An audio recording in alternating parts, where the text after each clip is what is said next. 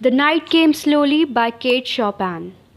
I'm losing my interest in human beings, in the significance of their lives and their actions. Someone has said it better to study one man than 10 books. I want neither books nor men. They make me suffer.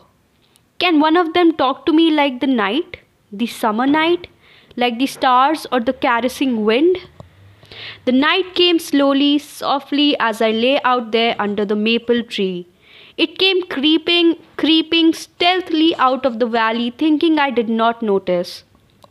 And the outlines of trees and foliage nearby blended in one black mask, and the night came stealing out from them too, and from the east and west, until the only light was in the sky, filtering through the maple leaves and a star looking down through every cranny. The night is solemn and it means mystery. Human shapes fitted by like intangible things. Some stole up like little mice to peep at me. I did not mind. My whole being was abandoned to the soothing and penetrating charm of the night.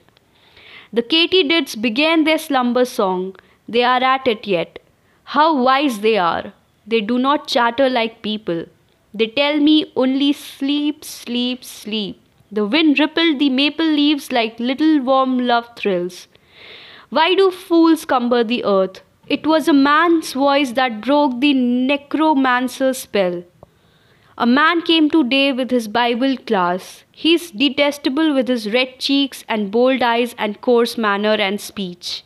What does he know of Christ? Shall I ask a young fool who was born yesterday and will die tomorrow to tell me things of Christ? I would rather ask the stars, they have seen him.